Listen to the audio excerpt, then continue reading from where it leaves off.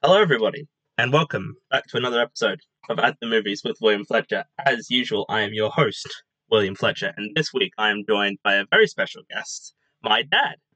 Hello there, this is Shane Fletcher, father of William Fletcher, a long-time listener, first-time caller. It's great to be here. I'm super excited. Yes. So why have I got you here today? Why did I invite you on? Because I'm a huge fan of the show/movie that we're going to be talking about it. And you, having just watched it all now, I believe are also a fan. So now Yes. we often talk about movies and TV shows when we're not recording the conversation. Yeah. So let's do one where we are recording the conversation. Mhm. And we are talking about Firefly Yes. and the follow-up movie Serenity. Yes. So I think it's fair to say you have had an influence on what I watch, on movies and TV shows I watch, and occasionally like things I read, because you just tell me, "Hey, this is good. You should watch it." Yeah, I think that's fair. That's reasonable. Most children, I think, are framed a little bit by what their parents watch and enjoy. Mm. And I've been a huge fan of Firefly since it first aired, and the movie Serenity. Mm-hmm. And I've been telling you, I suppose, for a little while, you should watch this. It's really good. And Yeah. now you have. And Yeah. now let's talk about it. Yeah, you do this with lots of shows and movies. You tell me I should really watch this. There are quite a few on the list, and I'm sure I'll be back to talk about those when we get there. Yeah. So you have been following Joss Whedon's career, I guess, since. Did you watch Buffy when it first came out? Yeah, absolutely. My daughters, I had two daughters at the time. You still have two daughters. I have three now. Oh, yeah. At the time, yeah, I had two small girls, and I was looking for good role models on television because there was a dearth of good female role models on television. And at the time, two shows came on that I was super excited about: Buffy the Vampire Slayer and Xena Warrior Princess. I thought they'd be great role models for girls. And so Xena's obviously a different type of show. It's more campy and fun. But Buffy had a lot to say about character and that sort of thing. Yeah. And it was it was a great show. I was a huge fan and still am. Yeah. Yeah, because I think you would agree with this, that girls don't have a lot of great role models in films and television. Back then, I think now society has progressed and there's more female main characters and stuff now. Indeed, things have come a long way in like not even 20 years. Exactly. Like, I'm trying to think of good female role models in movies, and all I can think of is Ripley in Alien and the sequels. Yeah. And yeah, television also sparsely populated by good female characters, I think. I think, and so I guess because you must know some of the history of Firefly, where he came up with the idea and what he knows, because Joss Whedon always likes to sort of, when he creates his work, he likes to sort of flip things around. Like Buffy is very much an inverse of sort of what you assume would happen. The blonde girl is usually the first one who gets killed, and instead you rotate that and she is the main character. Yeah, absolutely. It's interesting. Like, I saw the movie, I guess, also of Buffy the Vampire Slayer before the TV show, which is not as good, but it was still an interesting take on flipping what's expected. It's a good storytelling device, and especially at the time when there's obviously a lot of cliches that you could work on and work against. Now there is a lot of good TV, and so it's with the streaming services and things like that. There's a lot more content out there. But yeah, he did well. He made a good choice, I think. What an interesting movie that then became a very interesting TV show, which he grounded, and he's good at world building. Is the other good thing about Joss Whedon. He he created Sunnydale and the high school especially, and invested it with characters that were interesting to watch, and you wanted to know what happened to them. And each season had a great arc, I think. Some better than others, obviously. But yeah, the world building is something that, and the lore of the shows that he's created. He does a good story in creating those places. Yeah. So Firefly was very short-lived, as a TV series. It only ran for 14 episodes, right? It was. That is correct. Yeah. I'm not even sure if all of them aired. I think they might have, like they just had them made, so they published them, broadcast them. I mean, so yeah, it was. I mean, it's lived on again through the movie, and then yeah, there's a large series of comics, and there's the series coming out, I think, monthly now by Boom Studios. So there's still lots of good content in that universe being created. Yeah, and then there's rumors every now and again of them doing a reboot of the series, or possibly like another season if they wanted to. And I don't think they should reboot it, because I think you shouldn't do that with a show that is as beloved as Firefly is, or with Buffy, for example. But I think I don't think they should. I don't really know like about doing a second season, because I think too much time has passed since season 1 came out, and sort of how everything is now with what we know about Joss Whedon. I don't think they would want to, like make another season, especially because I don't think many people would want to work with him. Yeah, it turns out Joss Whedon is not as nice a person as you would have thought, with a character that was so fond of strong female characters. But, I guess that's what happens eventually. Everybody you look up to will disappoint you in some way or another. Yeah. And I think you're right. I don't think they'll make a second season with the same characters. I think they're living on well in the comic books. But perhaps they could revisit the universe with a whole new set of characters. I think that's what the rumor is with the new Buffy TV show. Yeah, a whole new set of characters. Yeah, it's not like with Buffy. It's a reboot with the same characters recast. It's a new Slayer. It's a new sort of thing, which is maybe something they do, but with a show that's only had 14 episodes and a movie, I don't know if there is. It's a cult classic, obviously. There's a lot of people love it, but I don't know if there's enough to warrant the expense of creating a new series, new TV show. So I guess you saw Firefly when it was coming out. It was long before internet streaming and before the internet gave you good access to downloading and stuff like that. I had a friend that I was watching Buffy and Angel with, who was in the States, and he was watching them live, and he was nice enough a person to actually make me videotape copies. This was back when videotape was the cutting edge technology, and sending them to me. He'd like tape a few episodes and then post a tape over to me so I could watch them before they aired here, because there's obviously a delay between when a show airs in the States and when it airs in Australia. So yeah, he was sending me tapes of the show, and yeah, he did Buffy and Angel when it split off to its own show, and then Firefly when it came along. So I got to see them before the rest of Australia, I guess. Yeah, because that's different now. Shows sort of air here closer to like an American. Well, because a lot of it's on streaming now, so it all airs on like the same day, so everyone watches it, on the same day. And like cable television isn't as popular anymore because of the advent of streaming. Absolutely. There is, like Game of Thrones is a sort of a worldwide event. When a new episode came out, it was watched all over the world at the same time, sort of thing. Yeah.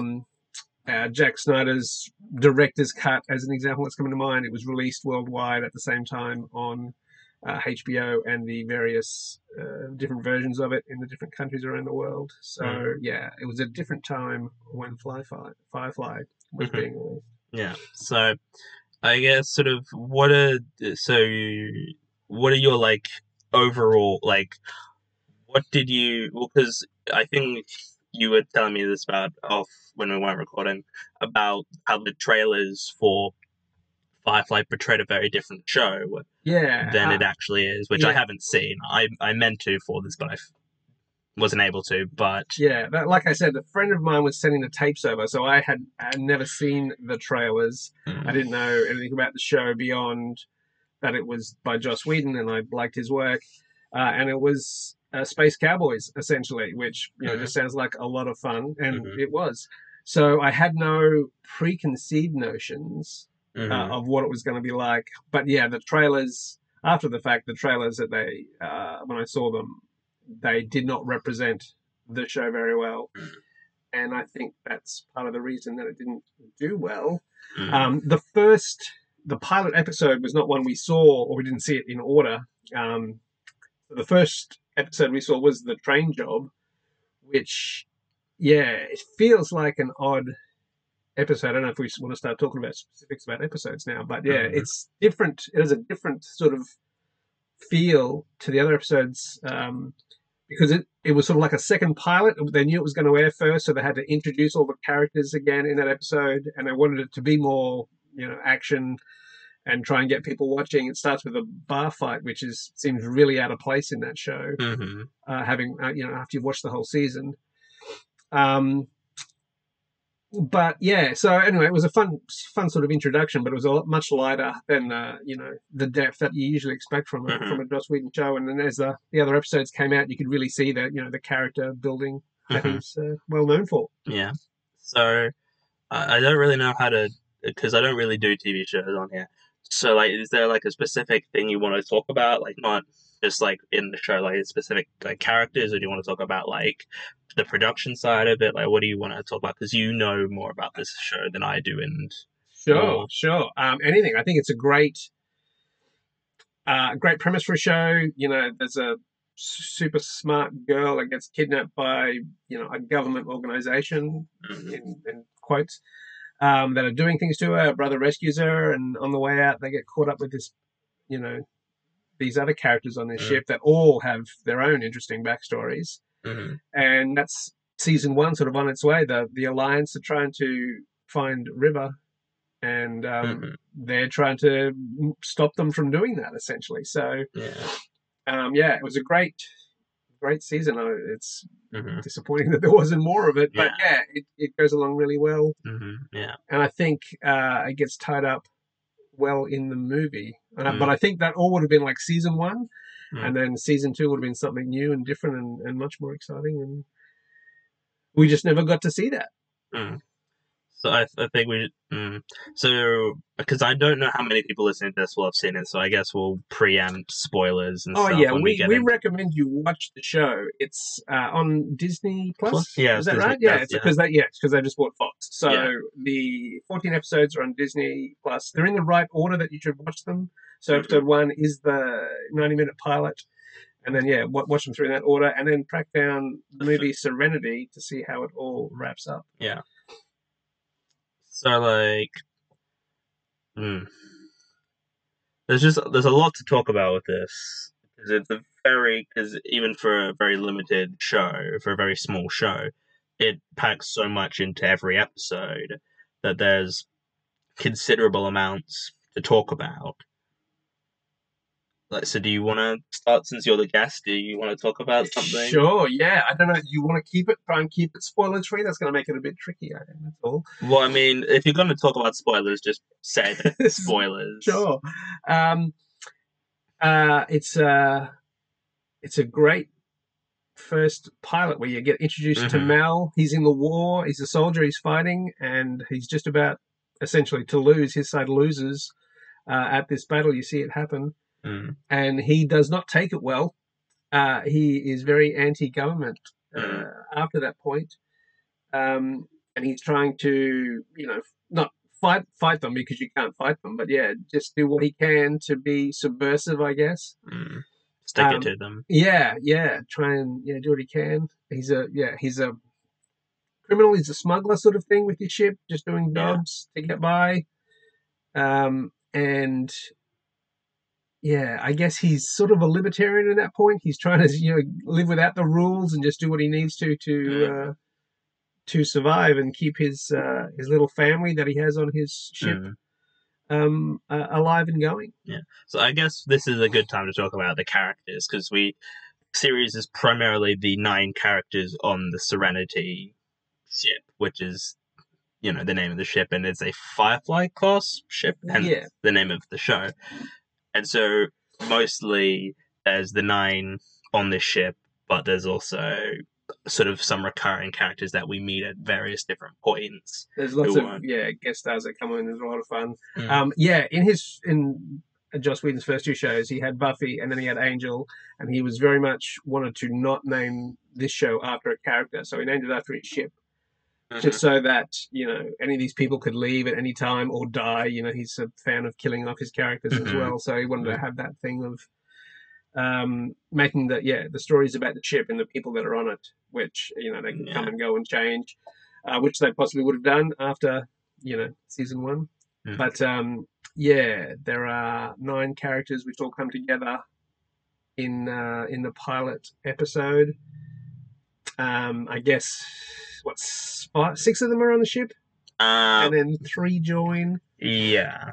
On that pilot episode as sort of passengers, and they just sort of stay on through the course of that. Mhm. Course of season 1. Yeah, and going back to the naming, because he also created Dollhouse, which is, I think, from what you explained, is basically people who play different parts that become like different. How do you describe the it? story. Just to go off on a quick tangent, Joss Whedon was having lunch with Eliza Dushku one day and just talking about projects and things they might do, and Eliza was talking about being an actress and how she just takes on all these roles, and Joss Whedon sort of took that and said, I've got an idea about a place where, that's exactly what happens. You're a character that lives in there, and you get imprinted with a personality, and you play that part, and they come back and they erase it, and they give you a new one for the next job. So that's another fun show. Yeah. So on the ship at the start of the show, there's Mal, Nathan Fillion's character. We've got Zoe, Wash, Jane, and Kaylee, and Inara. And Inara, Inara is on the ship as well.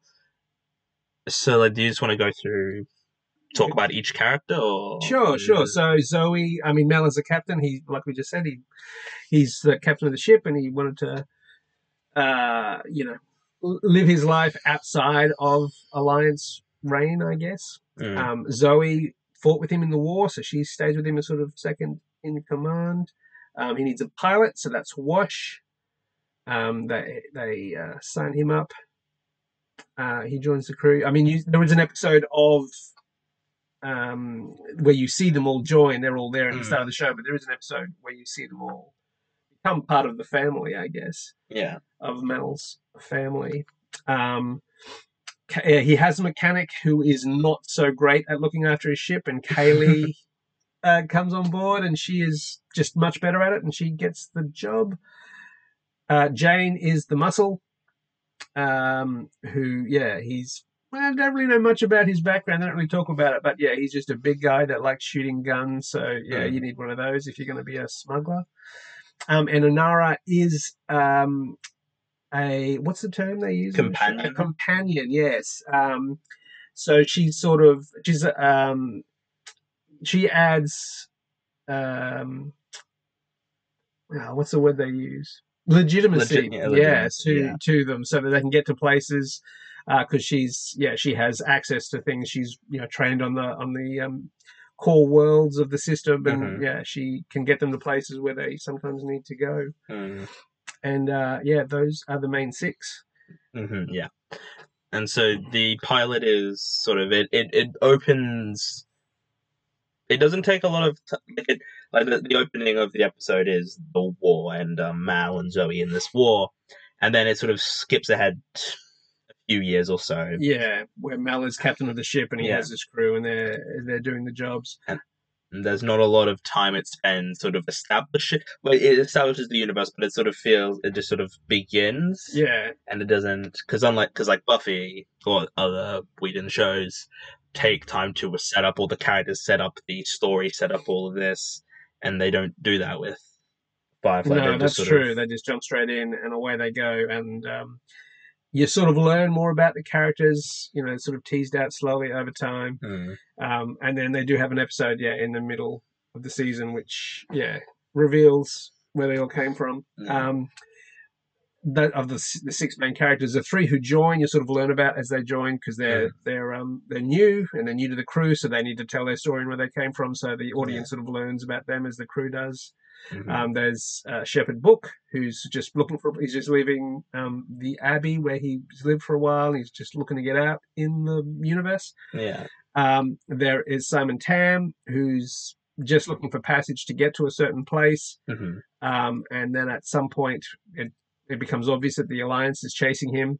Mm-hmm. And they discover that he has been smuggling his sister River, who's been in suspended animation, in the luggage, let's say. Yeah. And yeah, those 9 characters are the main characters that travel through the rest of the season. Yeah, and the show also has another character who's only in the first episode because it's revealed that they are a bad guy, essentially. Yeah, There's- on the ship, you mean Dobson on the Yeah, they. yeah.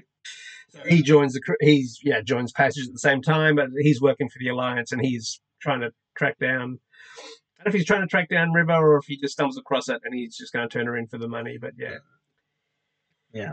he is short-lived, let's say. Yeah. So do you just want to? So I know we talked about this before I'd finished watching. Yeah. About favorite characters and everything, and I think there's no bad characters. Like in a show like this, there's always a worry of, some of the characters are less interesting or not as good, and they are not as well written. And I would argue that Jane is like the least conflicted or least interesting. Not to say that he's bad, because everyone else has got so much more, has got a lot of depth to them that he, like, Harrison feels a lot more like he is very singularly focused. Let's say he's just there to shoot guns and make money, beat up people. That's his driving force, and it's fine. He's like I say, I'm not going to say one-dimensional, but he's very not as well-rounded as the other characters. Yeah, but that's okay to have him because, he's there for a bit of comic relief. But he's also there if he's just motivated by money. Is it possible? How much money would it take for him to double cross, the people that he's with? So he's sort of not necessarily a threat, but yeah, he's just someone there that's keeping things interesting. He always votes for the path of least resistance. If that means getting rid of some of these people on the crew, well, that's fine. Let's just get rid of them and move on. Or if there's money to be made by turning in Simon and River, well, let's do that. And you know. So there's a bit of, he's there for conflict as well. There's a bit of conflict between him and Mal as Mal asserts his authority and keeps him in line. But it is true that most of the other characters have a lot more going on. And yeah, you want to talk about that for a bit? Like Mel sort of, he seems simple because he's just, anti-alliance and he wants the freedom to do what he wants.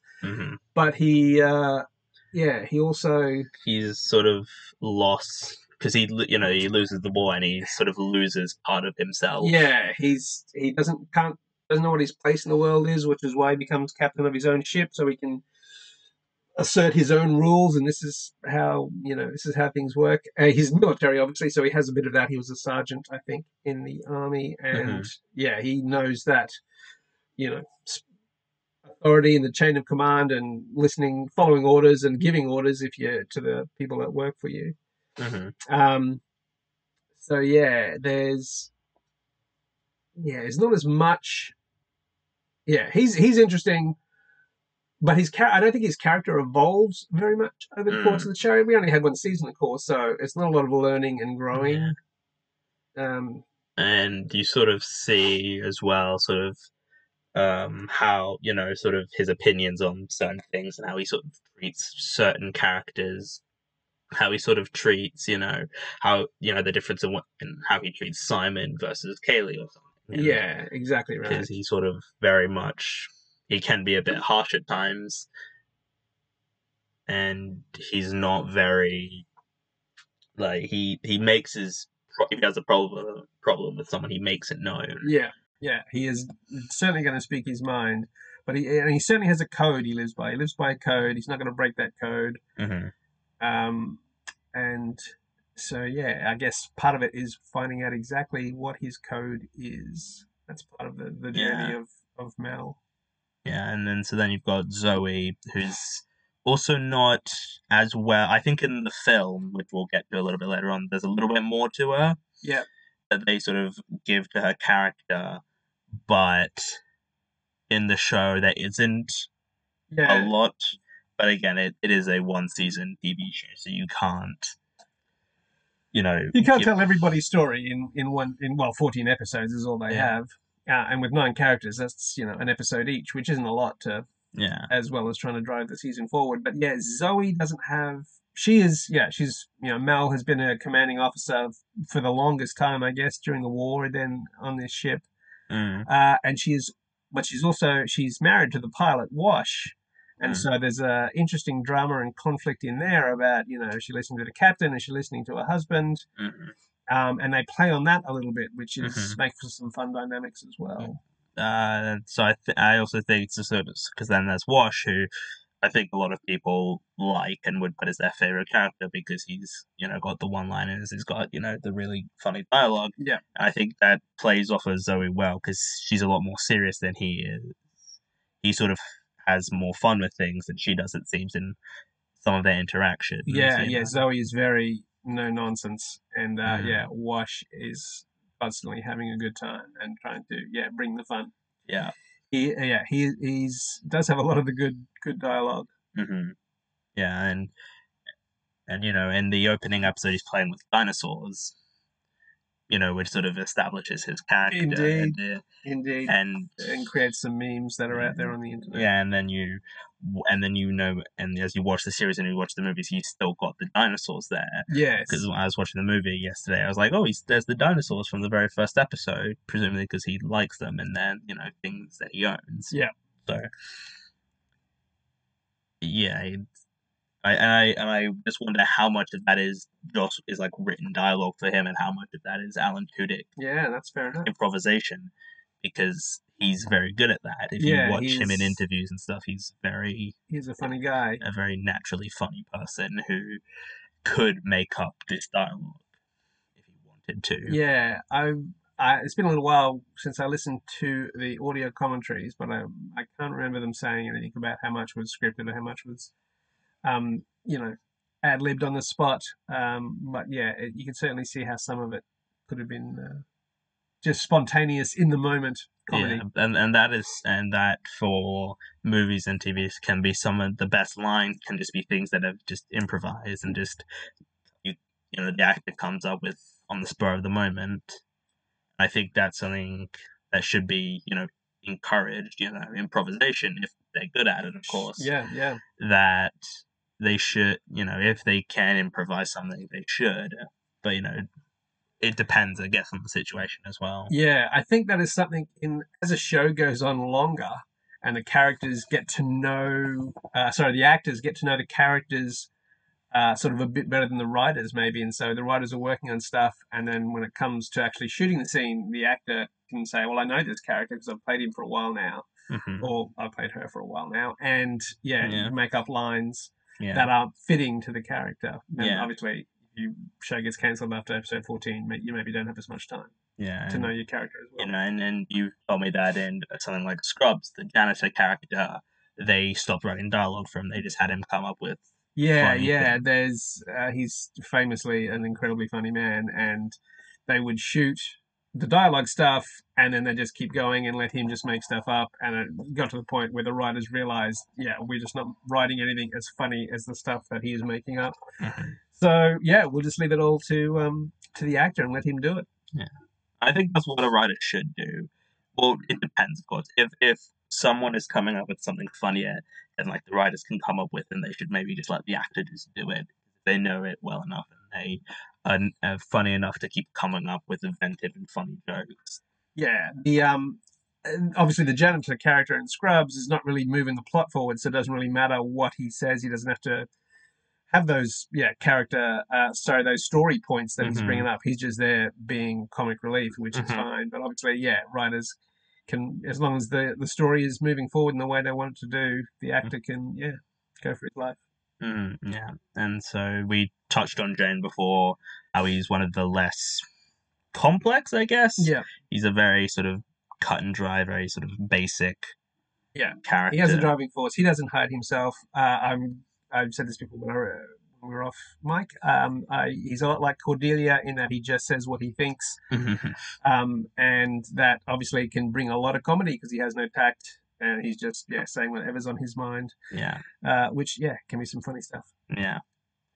And I think I was thinking about this before us how the characters are sort of on a very if you strip them down to very basic elements, they're sort of like the stereotypes of other shows. Like you've got sort of the war, like the battle worn leader. You've got like the strong female second in command. You've got like the funny pilot. You've got like sort of muscle. Yeah, And you've got sure, these. sure. Definitely a lot of archetypes there. And you could do that. I think you could do that with any show, though. Like if you do that with Buffy, you strip them down to very Yeah. basic elements. Then it's the same thing, and you can do it with any film or movie, really. Yeah. There's Stripping. obviously a reason these characters work in when they are stereotypical, and so that's where stereotypes come from, I Yeah. guess. So then there's the engineer, the mechanic for Mhm. the ship, Kaylee, who you Kaylee. said was wonderful. She is wonderful. Yeah, she's Yeah. fantastic. She's right up there as one of my favorites. She's, because she loves the ship, she calls it her girl, and Mm. she wants to take care of it and keeps it going. And she obviously is this. I think she's the the heart of the family on the ship. Mm. Everybody loves Kaylee, even Jane. Mhm. Even though he teases her and picks on her sometimes, but that's what you do with a little sister, I guess. Yeah. But yeah, everybody loves Kaylee, Mm. and quite rightly so. She is in fact wonderful. Yeah. And in the first episode, the spoilers, gets shot in the first episode. She does, yeah, that's right. When you've got the character that everybody loves, the best way to bring the drama is to put her life in danger, and so that's what they do. Yeah. Especially in the first episode of a Joss Whedon show, where she might die. She might honestly be. This might be it for her. Yeah, because that is a thing Joss Whedon does. Is he kills off characters? Killing off characters. And is a way you to were bring the telling drama. me a story where he did rewrites for Speed, was it? Yeah, that's right. In spoilers for Speed, I guess there was a character in the show, in the movie, that gets killed off by the psycho bomb guy. And Joss Whedon came in to rewrite, and the character was mean and nasty and a jerk and what have you. And then he rewrote them to make him, funny and lovable and a character that's liked. And the studio's going, well, what are you doing? You can't kill him now. And Joss was like, no, now is when you should kill him. You don't want to kill someone. There's no payoff for killing someone that everybody hates. Yeah. You want the drama. You've got to kill someone that everybody loves. Yeah. And that's why, like, in Game of Thrones, sort of the early days where they were just killing off all the fan favorites, everyone was, like, sad, but also, like, this is good, and they would come back to watch the next episode. Yeah, I had not read the books when I watched season 1 of Game of Thrones, and spoilers, Ed Stark dies at the end of season 1, and I did not see that coming. I got to tell you, it was brutal. But it is Sean Bean, and he does die. He dies very well. Yeah, bless him. He does in everything. But, he makes a good living off it. Yeah, absolutely. I'm sure he's, people want to see him and stuff. Yeah, I mean, he's the whole of season 1 of Game of Thrones. He's, following these breadcrumbs and working out the mystery of what's going on. And then when he does it, he dies and they kill him off. It's like, I thought it was going to be, sort of his show as he carried on. But nope, he's done for. Yeah, and I think that's something Joss Whedon is very good at in terms of writing is, making you love these characters and then killing them off. Because that's sort of, it means more and there's more emotional impact of, a character you love to watch dying as opposed to someone you don't like watching die. Because then you're just like, well, good, they're gone now. I don't have to worry about this character again because I didn't like them. Yes, Jenny Calendar in Buffy, for example. Everyone loves Jenny Calendar. Giles loves Jenny Calendar. So yeah, let's kill her because it's obviously upsetting for the people watching, and it's obviously very upsetting for Giles. And there's obviously great drama and content to be found there. Yeah, and so then there's Inara, the companion, which I guess that we haven't really explained what a companion is. Yeah, she's an escort. But it's more than that. They call her the ambassador because she has in this world the top end prostitutes, I guess, for want of a better word, are actually very, very highly regarded, and they have all the power of who they get to see and what have you. And they go through all this training and they get recertified every 12 months or few years, something like that. And so she rents a shuttle off the Firefly, off Mel, and it just becomes hers. She lives in there. She decorates it how she wants, and she uses it to fly off to see her clients. Mm-hmm. And yeah, she is someone who sort of on the ship, but sort of apart from it. Mm-hmm. And yeah, the relationship she has with Mal is, sort of antagonistic, but obviously, they still really care for each other. Yeah. I think it's more that he doesn't necessarily appreciate her profession. He appreciates her, but he doesn't appreciate the profession that she does. Yeah. I'm not sure if it's that. Like, I don't know if he, would judge someone for doing that. But he does repeatedly call her. He does, yeah. He absolutely. And again, I don't know if that's just hiding his feelings behind antagonism and that sort of thing. But yeah, he obviously cares about her a lot. They, spoilers, going to rescue her sort of in the movie, Mm-hmm. Yeah. even though she was not in any need of being rescued. There was comedy there to be found there. And there's a line in the movie that I wanted to bring up before I forget, where she calls them, because at the end of the first season of Firefly, she leaves because she's, it's not great, and she leaves. And so then she calls them in the film, and she's talking to him, and she wants to see him or something, or she like, and so then there's a bit where they're talking, and I think it's Kaylee who sort of brings up that like, she is like, well, maybe she just wants to see you, and then Mal says, did you hear us argue? And they're like, no, and he's like, well, then it's a trap or something. I'm like, that's really sad. Like that like the only way that something's genuine is if they're arguing with each other. Yeah, they've had that sort of a relationship where they're just constantly bickering. So yeah, but yeah, it was a nice reveal, I guess, in that moment. This is how we know it's a trap. But yeah. Mm-hmm. And so then that's the crew that are on the ship when the show starts, and then we meet the new people. We've got Shepherd Book, who is not in it enough. I feel. I think he's an interesting character who isn't in it as enough. I don't think there's as much with him as there maybe should be. Yeah, there's fun reveal. He's a shepherd. Which is like a priest, I guess. And he's out there. There's another great scene at their first dinner where he says, "Do you mind if I say grace?" And Mel says, "As long as you don't say it out loud." Because Mel was very much a non-believer since I think he might have been a believer beforehand, but after the war. Opening scene, he's got like a cross or something. Yeah, in the war. And then he loses his faith when they lose the war, sort of thing. Yeah. And so yeah, he comes in as a shepherd, and then there's just a few things in there where he knows how to use a gun and he knows how to do some stuff, and it's like he's obviously got a more interesting past than we know about. Mm-hmm. So, which is more stuff to be revealed. Yeah. Not that we get too much of it before the show ends, I guess. And there's a few scenes in the show where he's with Jane, and they're just like working out together on the ship. I just find that that's very interesting and very like a weird pairing. Sure. Because the show, there's sort of like the primary pairings of characters. There's Wash and Zoe, and then there's Simon and River, and then there's sort of just every now and again you'll just get like an odd pairing of just two like random people together. Yeah. Just talking. Because in those strange combinations you get some interesting stuff. Yeah, and I think that's a thing that Buffy does and Angel does there's the primary pairings, and then there's just the odd pairings of just two like random characters like Spike and Anya, for example. In Buffy, very different pairing, two very different people, but they have chemistry and they sort of bounce off each other. Yeah, there's a great scene in Buffy where Spike is in there with Joyce, and they're talking, and they're like, Have we met? And Joyce has smacked him with an axe at some point earlier in the show's history because he was attacking Buffy. And then you just have have an interesting combination like that.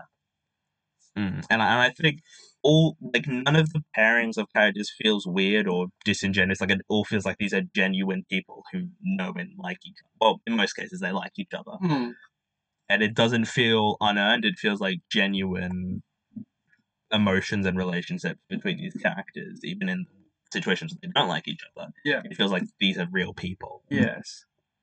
I think there's something about traveling small group of people in a confined space like a ship. Yeah, you're going to get to know them, and maybe even if you don't like them all, you're going to maybe respect them or that sort of thing. But yeah, there's going to be some interesting conversations when these people meet and talk that necessarily wouldn't have out in the real world. Yeah.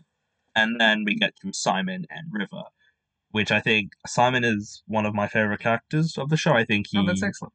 He because he's sort of the most restrained of all the characters. Like everybody, like he's the most pulled back.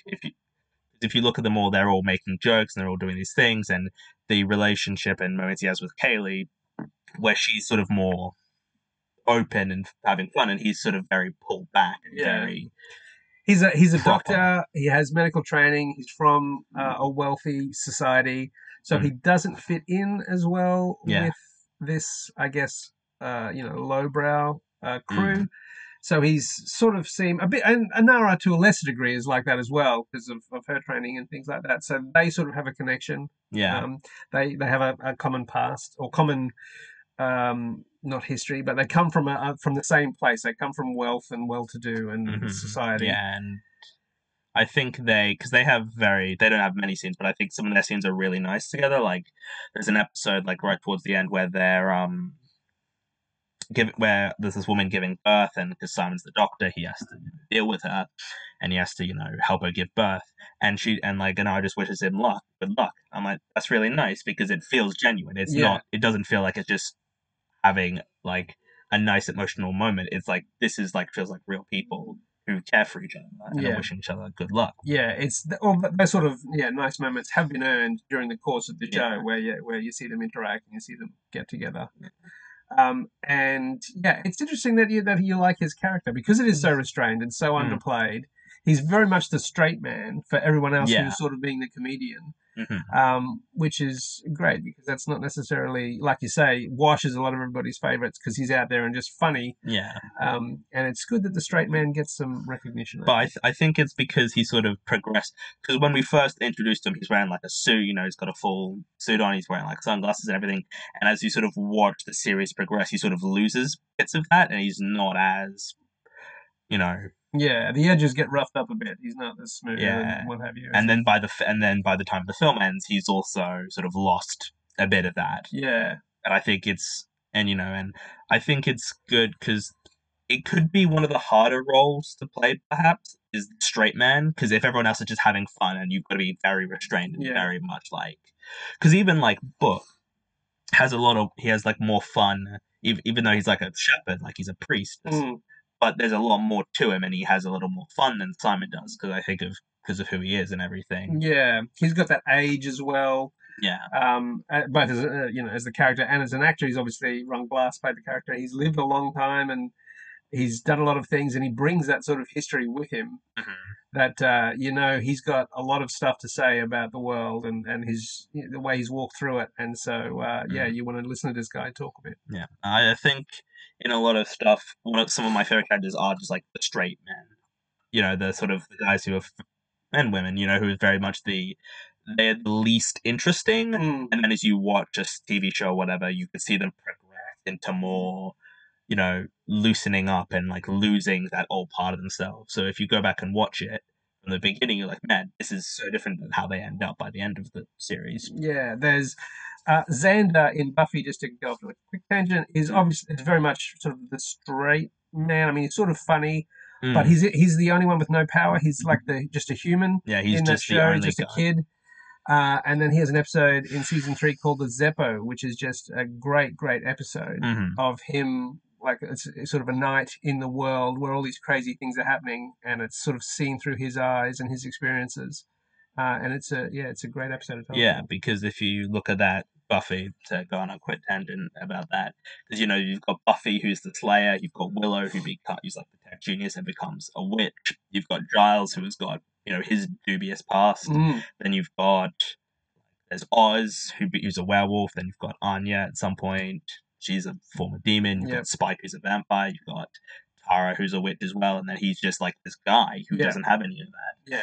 and I think he, as a character, is one of the more important ones because he's sort of the one. There's a great moment in the first episode of season 4 where Buffy sort of lost everything. She's lost the fight, she's hurt and everything, and he just like because he I is described because Xander, Willow, and Giles are talked about as like her. They represent, Giles represents her mind, Xander represents her like heart, and like Willow represents her soul or something. Mm-hmm. And so how like Xander comes through for her and tells her that like she's his hero, and how he always, whenever he's scared or alone, he thinks about what would Buffy do, and I think that's just nice because you need someone to be grounded in reality in a show like this, and Simon in this is very much grounded in reality, despite absolutely. the fact that his sister is one of the more interesting characters because she's very, I think,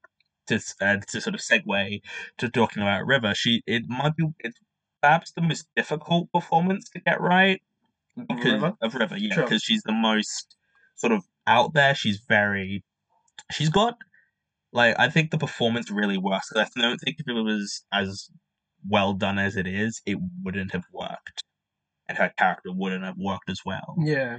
If Summer Glau hadn't given a better performance. Sure.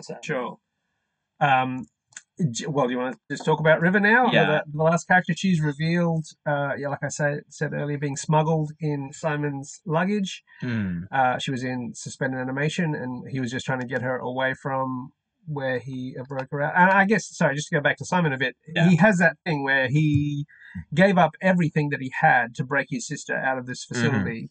And he had all this planning and things he had to do, which obviously shows that he's obviously smart. He's a doctor, but he's also sneaky and conniving and wily. And at some points in the first episode, as you've said, spoilers, Kaylee gets shot, and he's willing to let Kaylee die,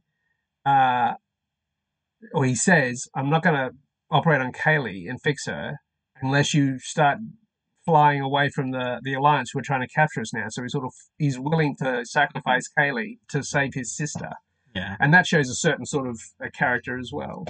And that's an interesting thing because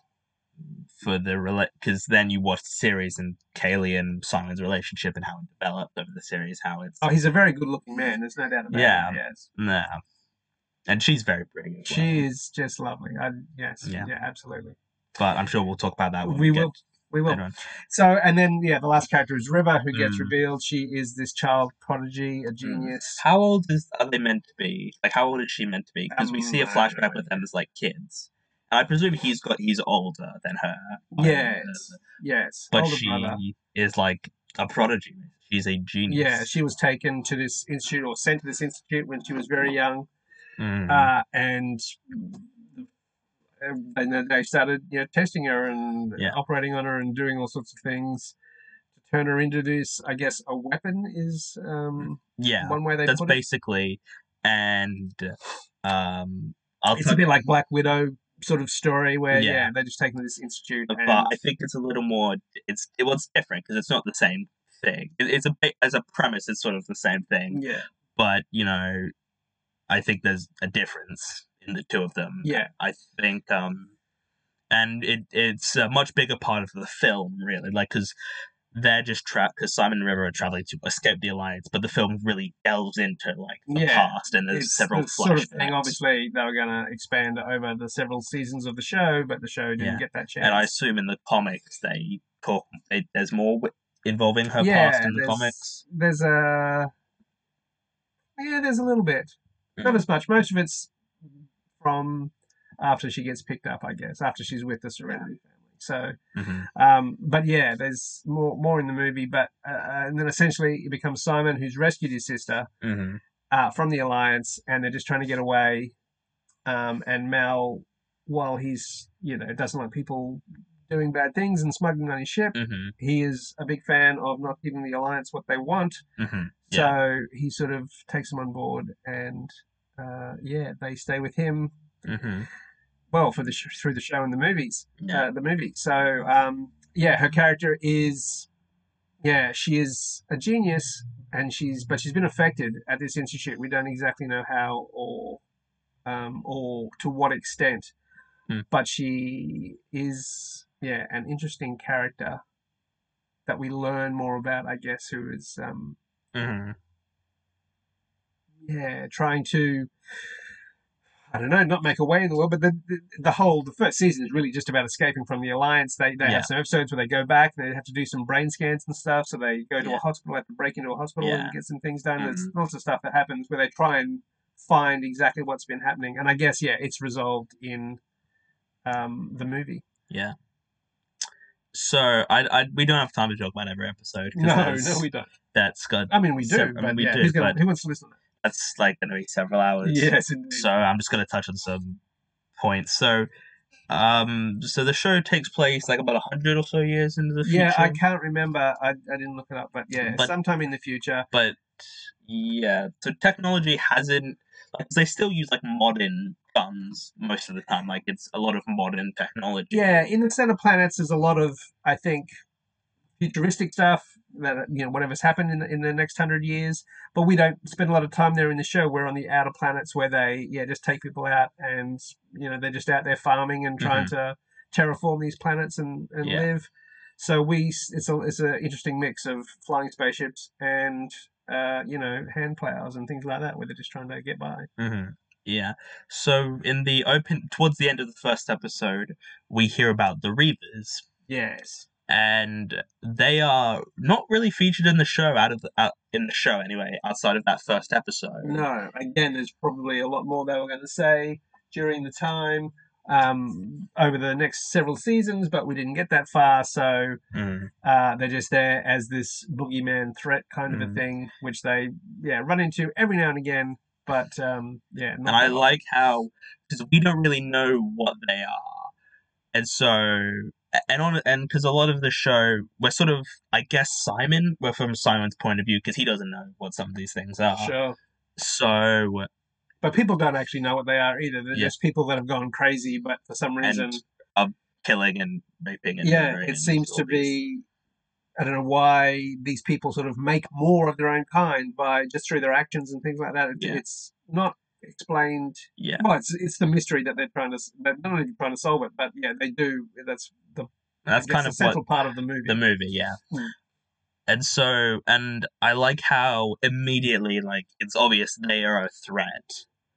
Like, when they're like, oh, there are Reavers on us, like, Wash and all the characters get immediately, like, including incredible. Jane, who just loved shooting people and what have you. And he wants nothing to do with them at all. Yeah, and so there's a great chase sequence where they're able to successfully evade, and then we don't really see them again for the rest of the show. It's pretty much just like other miscellaneous people who are the antagonists for each episode. Yeah, I mean, there is an episode with the Reavers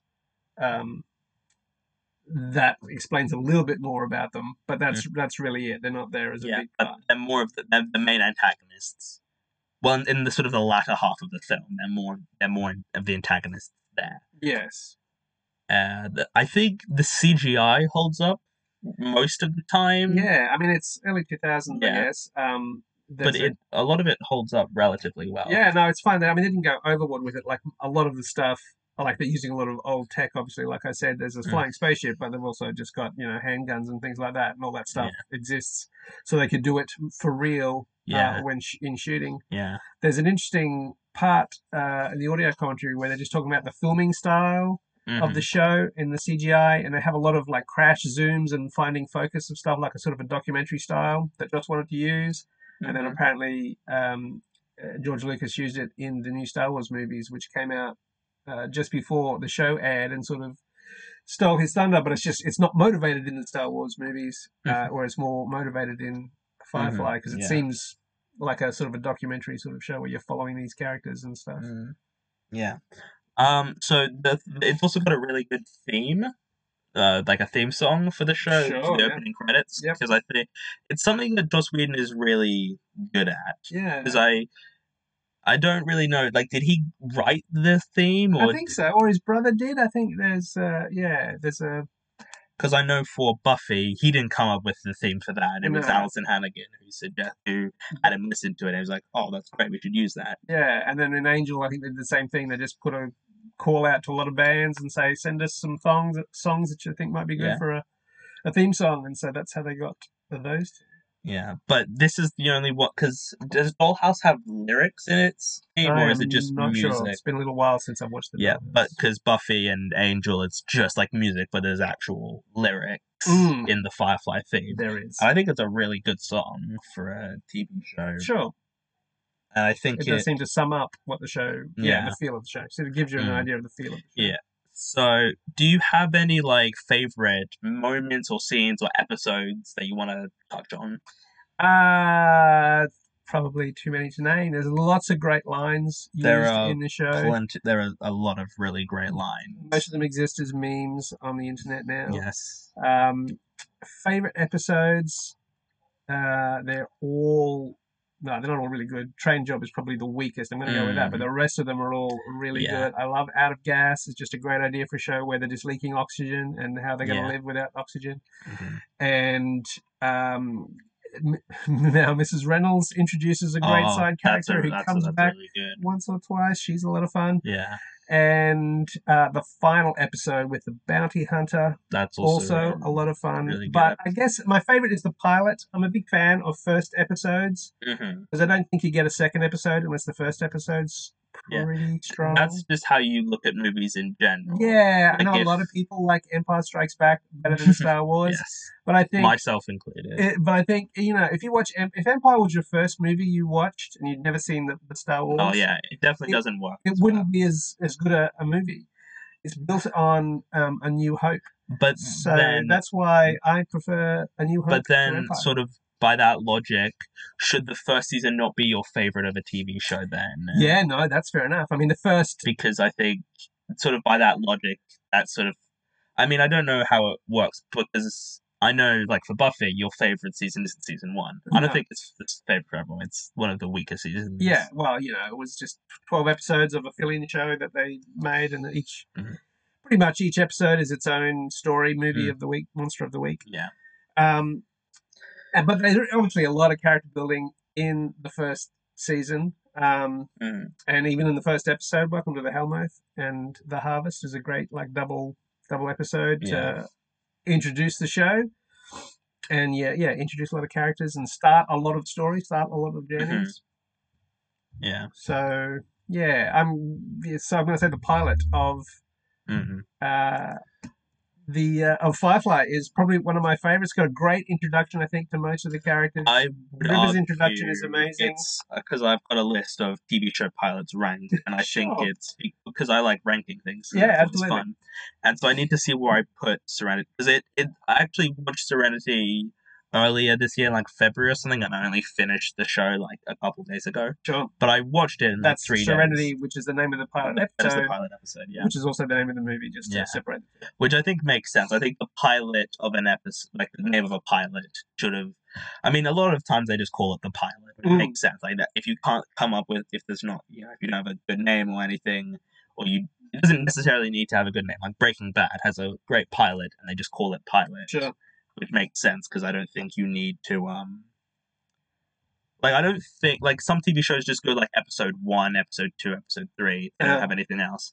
And I think it depends. I mean, I don't really mind what they call it. It just can be difficult if you name an episode just episode 2.1, and then it's like, well, I can't exactly remember that off the top of my head what episode is. Yeah. Like with Buffy, it's each episode is individual name. Yeah, the title is telling you what the story's about. Serenity is my 3rd favorite TV show pilot. Well, that's pretty good. Yeah, it's pretty good. It's Breaking Bad is above it. Breaking Bad and the first episode of The Boys are above it. Okay, sure. And I've got and this list has got 45 TV show pilots, so that's pretty good. 3 out of 45. Yeah. And there's like a lot of other really good pilots on it, like Angel. I think has got a much better pilot than Buffy. Sure. Because it's established with Angel, the character. Yeah, that's right. You can do a lot of stuff without having to introduce who Angel and Cordelia is.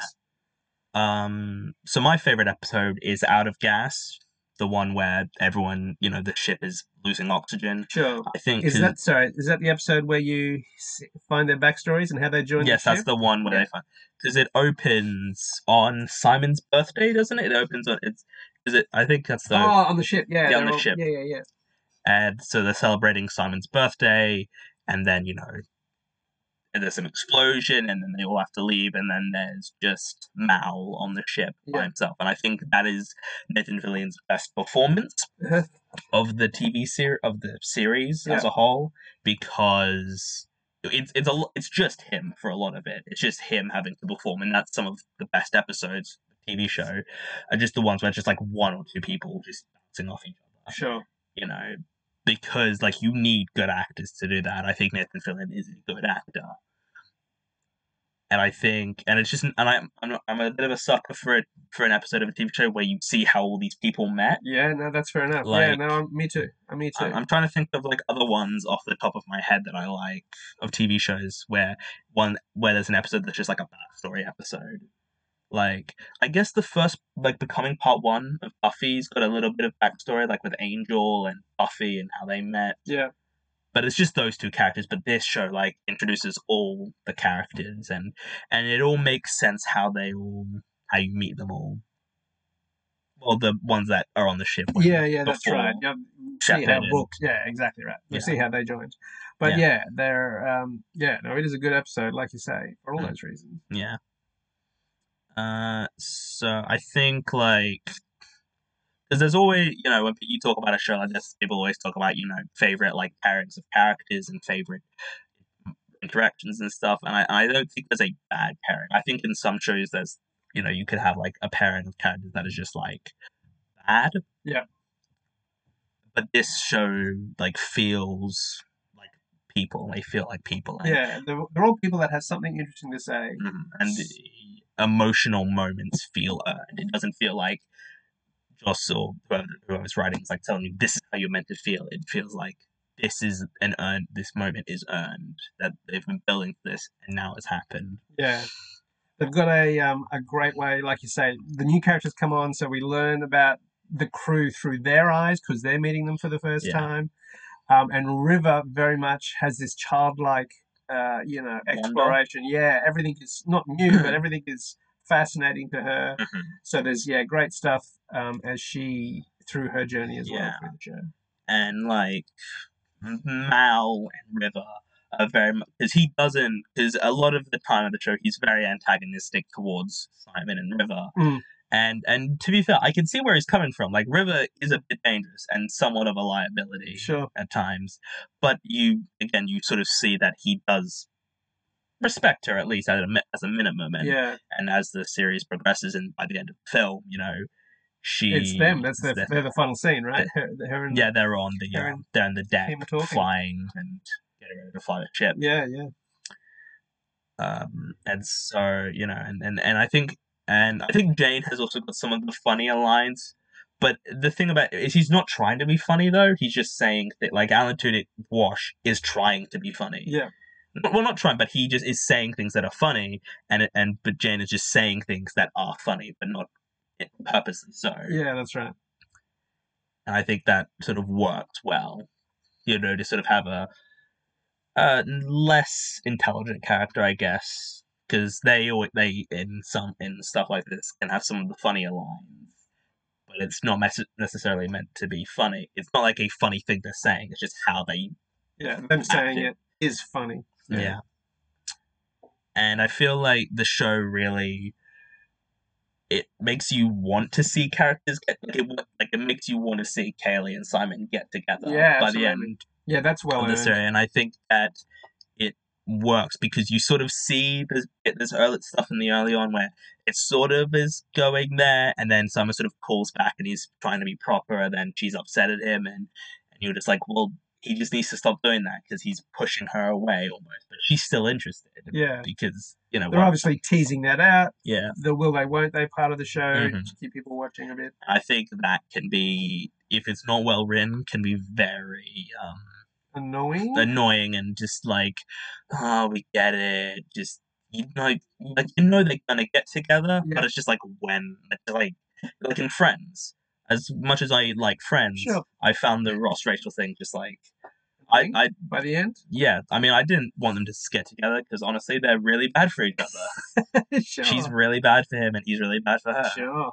But it's like, just if you're gonna get together, just do it. Like, and I know that, like, and I think because the show sort of ends sort of with loose threads, and it's just like, well, that's just disappointing because I'm like, they should wrap this up in the film. Like, this should be Yeah, how the film which they wraps were up. lucky enough to get that happening. I mean, Yeah. the show could have ended and that could have been it. Yeah, But they had a huge fan base yeah, who got together and convinced them hmm to make the movie, which is a bit sort of the opposite of Buffy, where they had the bad movie first and then they yeah. went on to make the TV But show. there is a difference though in that Buffy was watched by well, first of all, the studio understood what Buffy was meant to be, but they didn't get Firefly. They didn't get why No, the whole thing. yeah, no, they marketed it wrong. Mm. They got the wrong people watching, and then the wrong people didn't want to watch anymore because it wasn't for them. It wasn't And made for them. it seems like they purposely sabotaged. Yeah, yeah, they just maybe they were just incompetent and bad at their jobs. But like I said earlier, I think the train job was emblematic of the show that they wanted to be making every week, and that was not the show Joss was making. So you weren't going to keep the people watching. Yeah, that yeah, like because I think Buffy could have gone as long as they wanted. Honestly, I feel like they still. I mean, I feel like they would have stopped at a certain point, but I feel like they still could have been going for as long as they wanted. And I think Angel was cancelled before season 6 happened. Yeah. But I think had it not been cancelled again, they could have kept going. Yeah.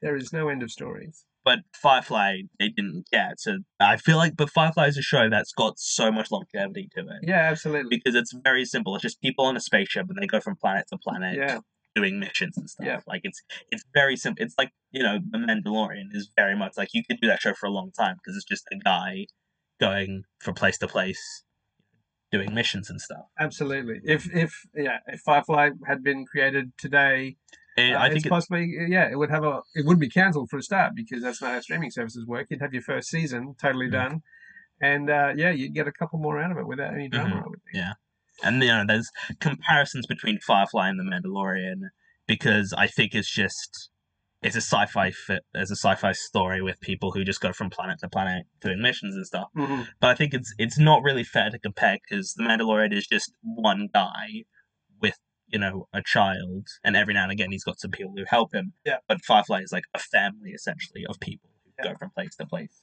doing these missions. A lot more stories to tell of the people on the ship. Yeah. And I think it had a lot more interesting. Like you said, Mandalorian is a guy with a baby and or a child, I guess, and that's the story. And Firefly had a lot more of overarching.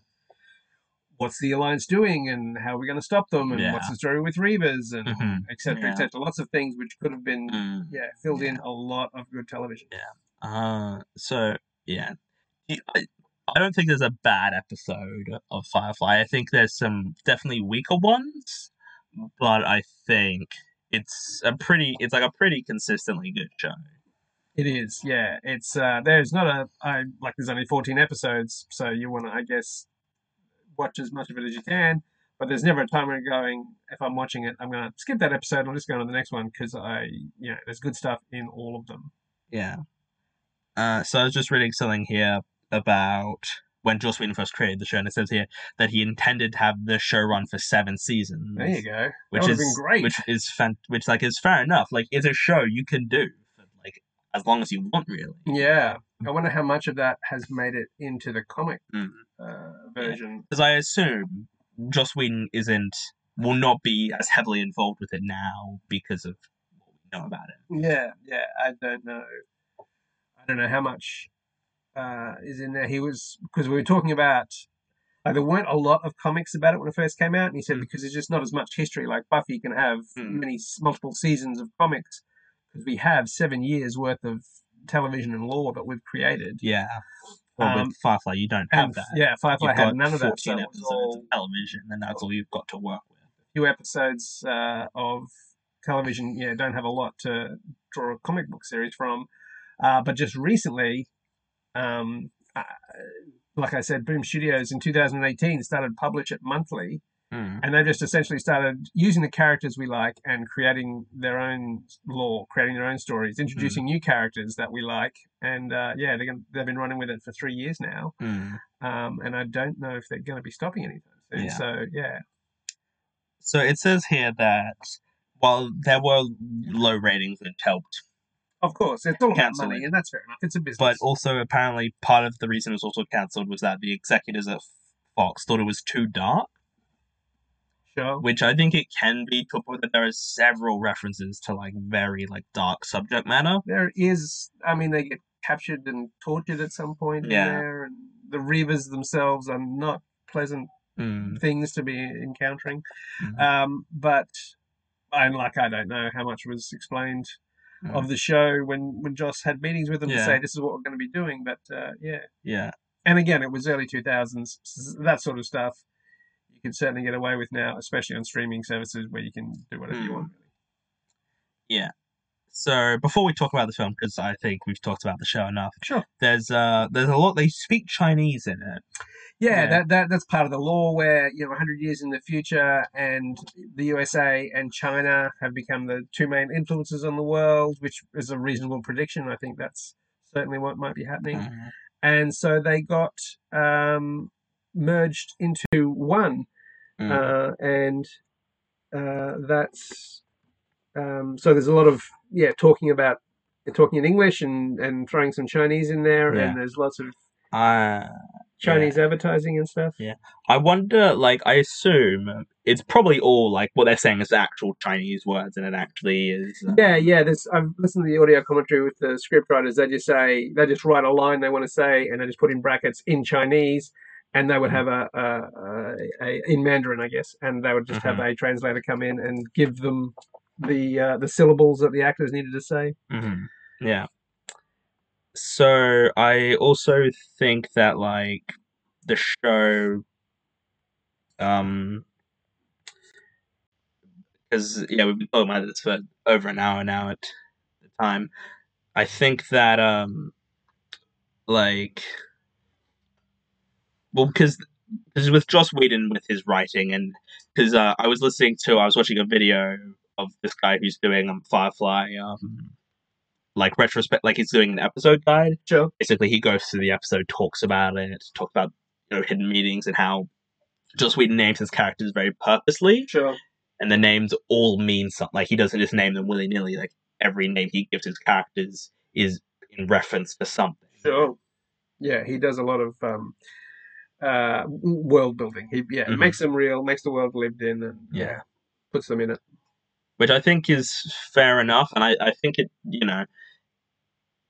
because I don't pick up on all of that stuff because I don't, like when I first watch something, I don't always pick up all the hidden meanings. If there's like lots to pick up on, I'm just like pick up on all following the story because I primarily want to follow the story first and then pick up stuff, and I think that's something that some movies and shows sort of don't understand is they try and put hidden meaning into everything, but they don't write a compelling story. Yeah. And I think it should be an entertaining story first, and then add more to it. You start with this, and then you just add more stuff to it. Yeah.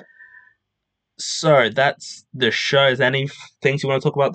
Final things you want to talk about in the show before we move on to the movie? It was just gone too early, but we've said that a few times. So do you want to put a rating on it out of 10? I would give it 10. 10 out of 10, I think, for the show. I think, we're in agreement there. It is it's more of a 9.5, but I'll just say 10 to round it, because that'll just be easier. Sure. I mean, I don't, I've spoken off camera, but I can't really put a rating on things. It's hard to quantify a number.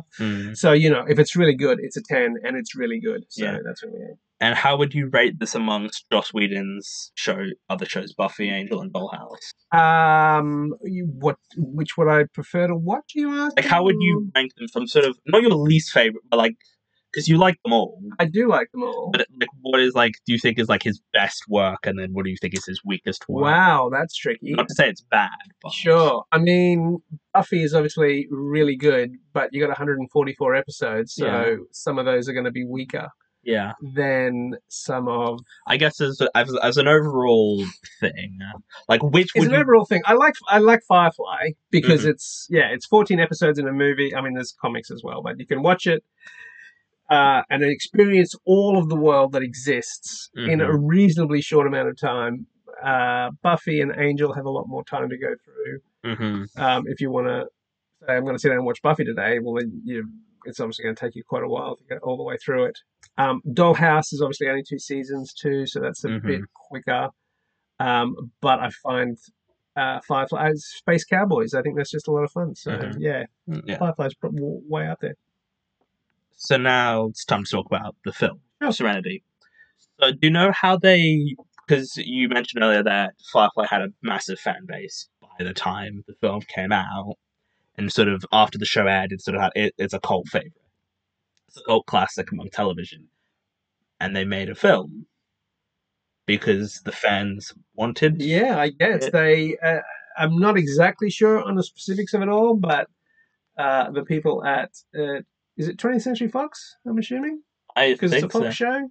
Yeah, I So think they they. decided it would be worth making a movie out of it. We're going to make some money.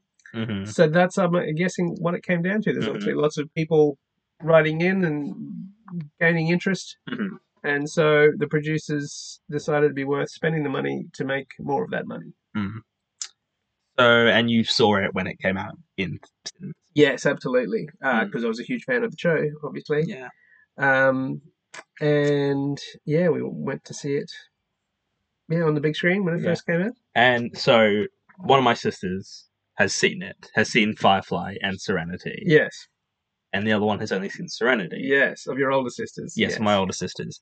I don't know how that it happened. Yeah, well, because Serenity is obviously a movie. You go to the movies, you watch movies. I think she's watched it not on the big screen though. She watched it on video or something or other. She's pretty sure she came. We were watching it over here, and she saw it over at our house when she came to visit one time. Had never seen the show. Right. Yeah, that's obviously not the ideal way to watch it. Watch the series TV show first, And and then watch the movie. Yeah. I mean, that's what you do in most cases. Yes. Like, Breaking Bad, there's the Breaking Bad movie. You watch the show and then you watch the movie. You're also meant to watch the prequel series after you watch the main show. Sure. That's how you're meant to watch it. Sure. And that's what you do in most. Indiana Jones, like, has a prequel, but you don't have to watch that in order, because that's a sort of separate thing. It's sort of, each movie is an individual thing. It is. There is nothing spoiled by watching any of the Indiana Jones movies before the others. So it opens with Simon rescuing River from the place. Yes, they go back in time, and we see the breakout. Yeah. And I was sort of wondering when it took place, like, because at the beginning, at first I was sort of wondering when it took place, but it's like it took place before. I figured very quickly that it takes place before they get on the Serenity ship, because that just makes sense. But I thought initially that she'd somehow been captured again or something, and that maybe this was another breakout, but and then it's revealed that it's not real. They're going through an old. They're watching a hologram. Yeah. Yeah. And then there's Chiwetel Ejiofor, the man who is basically going to capture. Yeah, I think he's unnamed in the movie. I think he's unnamed. I think in if I could find it, I don't think he's given a name. I think he is the villain of the piece. Who was just the primary antagonist. Yeah. I think. No, sorry, you were gonna say. Oh, I was just going to say that the villains, primary antagonists set up in the TV show, which we don't hear about, but yes, a series of 3 comics were released between the TV show and the movie, which wrap up some of those storylines to get rid of those bad guys, so we can have a brand new bad guy for the movie to answer the questions, I guess. Yeah. That were asked in the show. So the film was actually distributed by Universal. Sure. Instead of Fox. Fair enough. Which is probably why it's not streaming with Firefly, because it's owned by a different company. That's fair enough. That they do not own. It says here he's just the operative. The operative, that's right. Yeah. But I don't think he needs a name. I don't think he... No, that makes it more scary. He's an unnamed bad guy. Yeah. And so then there's, and so by this point, Inara has left, Shepard has left, so it's just everyone else, though, is on that ship. Yeah. And the film really delves more into River, and her character and what she does. I guess sort of more of her backstory. That's what a lot of the film focuses on. And it's sort of revealed that she's psychic and she's got all these special powers, and she knows some secrets that they don't want to be revealed. Or well, the operative says that she probably knows some secrets because she met some like big she's an empath, which it's explained a bit in the show where she knows things about people, and people find that very unnerving when this girl knows things about them. And they delve into that more in the movie, and that's why they're trying to catch her, because she probably knows Alliance secrets that she and in the show you sort of they're a bit like there's like little bits of dialogue that are very sort of like they don't really mean anything on their own, and then something sort of big happens, and then you're like, oh, that's what that means. This is she says something, and then something happens after that is like the same, like is related to what you just said. Yeah. The movie is very much. I was going to say it's River's story. I'm not exactly sure it is, but she's very much the center, finding out what happened to her, and what the secret is that I guess she knows, and finding out what it means. So then there's so they land on a planet because Simon wants to get off. He's sort of tired of this because he doesn't like Mal, and Mal doesn't seem to like him, and they odds. And so then they get off at this place, and then River goes kind of a bit nuts and just like fights everyone in like a bar. And then he like great kick-ass action scene. Absolutely. And then he knocks her out with like a phrase in Chinese. Mm-hmm. And so then there's more conflict, and the show also there's plenty of conflict between Jane and Simon as well. Jane, it's probably because Jane sort of, he usually agrees with Mal, and so he's sort of on his side, basically. And so so that happens there at this place, and then they get a call from Inara, and so then Mal sneaks in like a, what is it he's wearing? They work out it's a trap because of the way they converse, and they know this guy's after them. I don't know. At some point, they find out there's someone trying to catch them, or is this where they find out? Do they meet him for the first time? I think they know it's it. Well, he knows it's a trap, but he doesn't know exactly what it is. They don't exactly know who he is, and I think then at this point they find out. Yeah, the operative is with Inara, and that's where Mal meets him, and there's the guy that's chasing them down. And another time, and Mal is disguised he's disguised in the TV series as a woman. Sure, it's always funny. And he's talking about his floral bonnet. Yes. And how he will end you. Yeah. What is the quote again? It's like, by the power of my pretty floral bonnet, I will end you, or something like that. So then they are just able to escape because it's established that the operative is very skilled in martial arts and stuff, and he knocked him down, and they only are able to escape because Inara throws like a flash bomb, basically, and they able to escape, and they get on their ship. And there is also there's a character called Mr. Universe, who is basically plugged into security cameras, and he talks to them, and they go through security camera footage just before River went mental, and they find, she says the word Miranda, and they find it's a planet that they go to called Miranda. Yeah, it's hard to find in the charts because it's sort of been erased from places. And they work out it's one of the secrets that they've been trying to keep a secret. Yeah. And actually, sorry, we skipped past a bit at the beginning where the crew is doing a job, and so with Mal, Zoe, and Jane, and he takes River with him as well because she's very important and is very useful. And then the town is attacked by Reavers, and again, once as soon as they know there's Reavers there, they immediately They'll leave. want to leave, and he tells all these people to stay in this like basement because you won't be until you run out of air or something, until you have to leave. Yeah. And so there's a chase sequence where they were chased by Reavers, and they're just able to barely escape, and then that's why Simon needs to leave because he put River in danger. Yeah. From these Reavers. And so after they find this planet, they find that it is surrounded by Reavers. Yeah. And they go to where they meet. They meet Shepard, who has left them.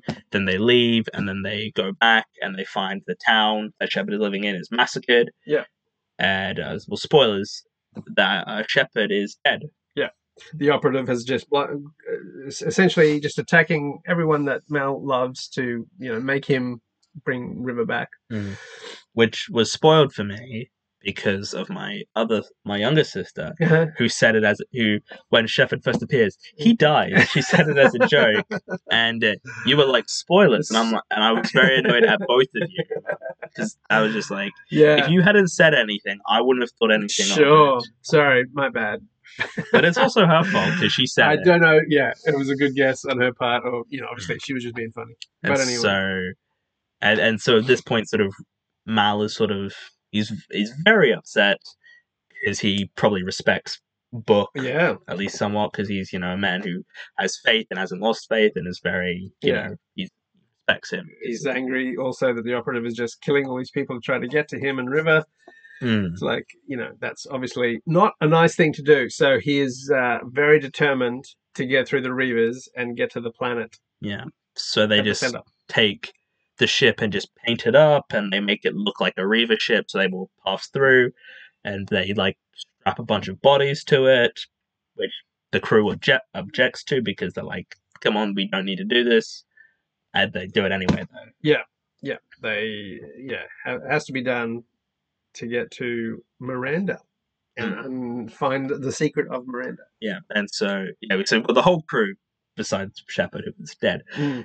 So they all hop they get to the planet, and it's, completely desolated. There's a bunch of dead people everywhere, and there's sort of tension and sort of suspense of like, well, how are they all dead? Because they sort of realize and sort of explain that there's no struggle. There wasn't anything like this. None of this happened. They weren't killed. There's no violence. There's no sense of wounds. There's just there's someone in a ship. The ship hasn't even moved. There's no crack or anything. There's nothing to show that he died. There is just a body that is just decomposed. There's just a skeleton with skin. Yeah. And I think this is really quite scary actually, and really tense because it's you don't know what's going on. You just know this is a town of dead people. Mm-hmm. What happened? And is it at this point that they find that Reavers did this, or no? So then they find the main science lab, I guess. Yeah, and they find a holographic recording from a scientist who tells them what's going on or what went on. Mm-hmm. And so, played by Sarah Paulson. Yeah, who's great. Love her. It was in the opening credits, and because her name was in there, because I assume she was a big or somewhat of a star at this point. Sure. And so I was like, so she's in this, and then she hadn't appeared in the previous hour or whatever. Yeah. And then she's just a hologram for a few minutes, and I'm like, okay. So then they go through all of this, and then they find, and it's found out that this is where the Reavers come from. Yeah. And they were trying to sort of make these people less aggressive and violent. Yeah. And so most of them just died. They just stopped doing things. Spoilers, but yeah. Yeah, and because we know they died, but they just stopped eating, they stopped breathing, they stopped doing all the the basic human functions, which is why there's no struggle. They just laid down and went to sleep and just didn't do anything till they died. Yeah. And then, the Reavers are the opposite reaction to that. They got worse. Yeah, a very small percentage of people went the other way and were just, hyper-aggressive, and they became the Reavers. So, we discovered that the Alliance, trying to test out this drug on the people of this planet, created the first Reavers. Yeah. And so then they talk to Mr. Universe to sort of, drop this thing off, and then we find out that the Alliance has found him, NP is, spoilers, killed, and then they destroy his place, Mhm. so there's nothing to do. They can't transmit. Yeah, and then they leave, or they try to leave, and then are followed by a Reaver ship, which they then destroy, and then they are chased by like all the Reaver ships, basically. Yeah. And they lead them to the Alliance, and then there's just a space battle with the Alliance ships and the Reaver ships. Yeah. With the Serenity, trying to avoid all that. Yes, they want to get to Mr. Universe to upload this tape so they can broadcast it to the world. Mm-hmm. And how are we going to get past all the Alliance ships who are coming for us? And Mel decides, well, let's take all the Reaver ships with us and let them battle it out while we try and escape. Yeah, and so then the ship is damaged, and then it lands, and then the ship crashes, and then Watch is killed. Yeah, Spoilers. that is really sad. Unexpected.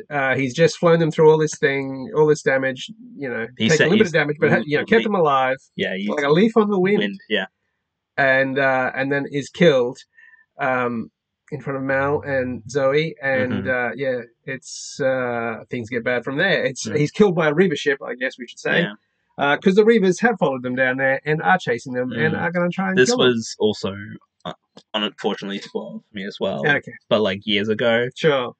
But like it's a thing I remember for some reason. It Yeah. sucks. But I think still, even if I, like sometimes if I know there's a death, I think there's still like the suspense of like when is it going to happen? Yeah, sure. Like even if I know it's going to happen, I'm like, well, when's it going to happen? Yeah. Yeah. And like, so I guess I was going to talk about this earlier, but you told me not to, so we could save it for this. The third act.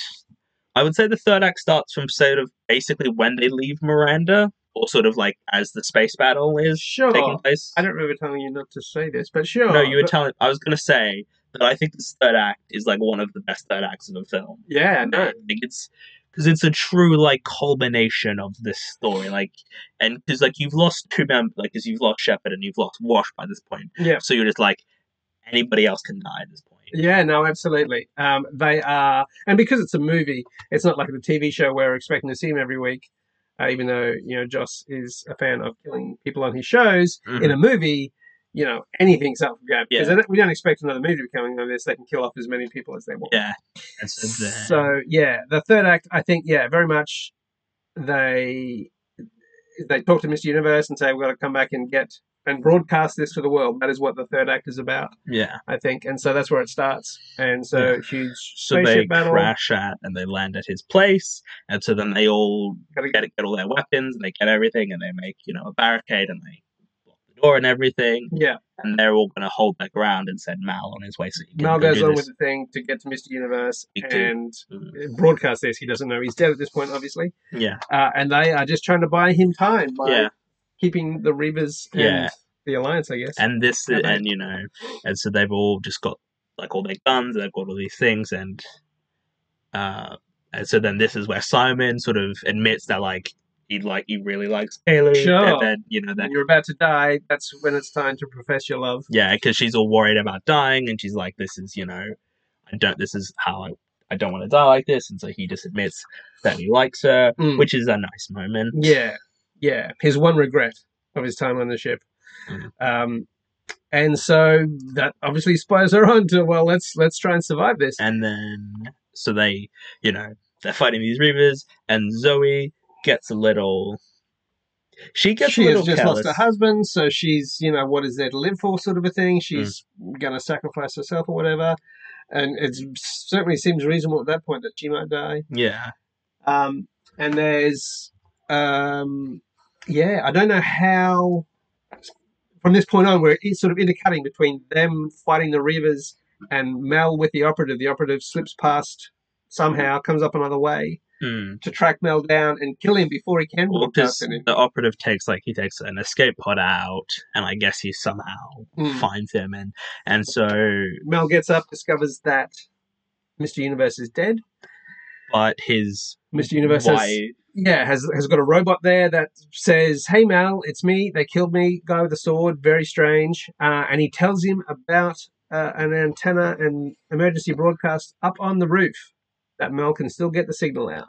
And then the operative, he gets into it as well, and he finds it. So then there's, two confrontations. There's Mal and the operative, and then there's the rest of the Serenity crew against the Reavers.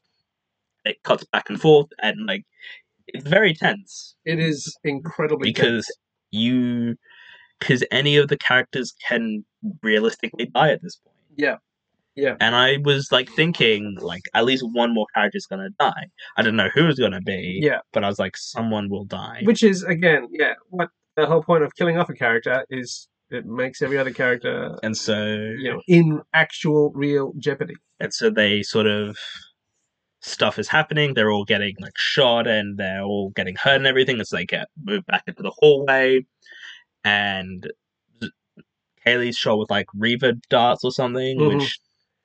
And they need some medicine, which has been left in the other room.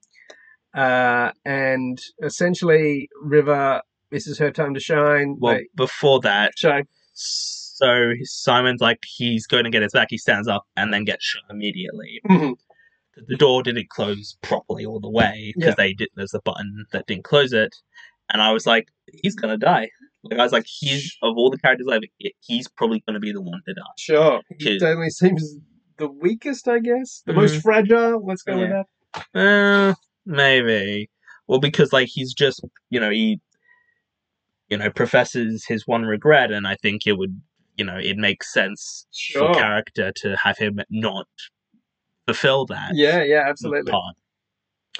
So he gets shot, and then River talks about how he was the one always looking after her, and now it's her turn. So she jumps out, she throws the bag in, closes the door, and just kills all of the Reavers. Just goes kung fu on all of them. It's just amazing. And I think it's a really good because it's a really long, just one take of her just fighting all these Reavers, and they're all running at her, and she's just taking them all down. And because I saw a thing which was talking about the scene, how it feels legitimate, how they don't go at her one at a time. They're all just running at her, and she's just taking them all down. Because the Reavers are just berserkers. They don't stop and think or anything. They're just running in constantly, and they don't have guns as such. They all have swords and sharp weapons, which seem much more dangerous as they're running at. It seems like a real threat to River. And so she's just fighting them all, and it's intercut with Mal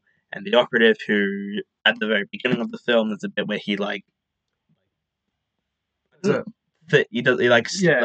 his hand he stabs someone in the rib, just paralyzes them with and then holds a sword out and they fall on it, but that doesn't work with Mal because that part was injured in the war, and so it got moved around, and so then he did not get paralyzed. So then he breaks his arms, and he punches him in the throat, and he gets to puts the operative away, but he doesn't kill him because he doesn't. He wants him to watch, I guess, as Mal puts the message in there and broadcasts the message from the scientist about how they created the Reavers to the universe. And then he makes the bridge, and he goes across, and he finds the crew all just beaten and bruised and dying and all that, and then the door opens, and then there's just River with an axe and a sword, and all the Reavers are dead. Yeah, which is a great shot. It's amazing. But it's the Alliance, and what are they going to do? And then they come in, the wall blows up, and then they're all getting ready to fire, and then the operative tells them not to because the damage is done. The message has gone out. Yeah, there's nothing to be gained by killing them now. And a part I noticed was Mal. One of his eyes is really because he was red. beaten. It's full of blood. It's full of blood, and it's just around the blue, and it really is very striking. Yeah. He's in they're all in quite a bad way. Yeah, and so the operative lets them leave, and they all leave. And there's a funeral, a memorial for Mr. Universe, Shepard, and Wash, which is nice, and then they all just continue on, and Inara comes back with them, and Mal and River are piloting the ship, and they rebuild the ship. Yeah, and they repaint it, and Simon and Kaylee get together. Finally, that's what you want to see. Happy ending. And then they fly off, and that's the end of the movie, and the end of Firefly on screen. Yes. Oh, Yeah. Yeah.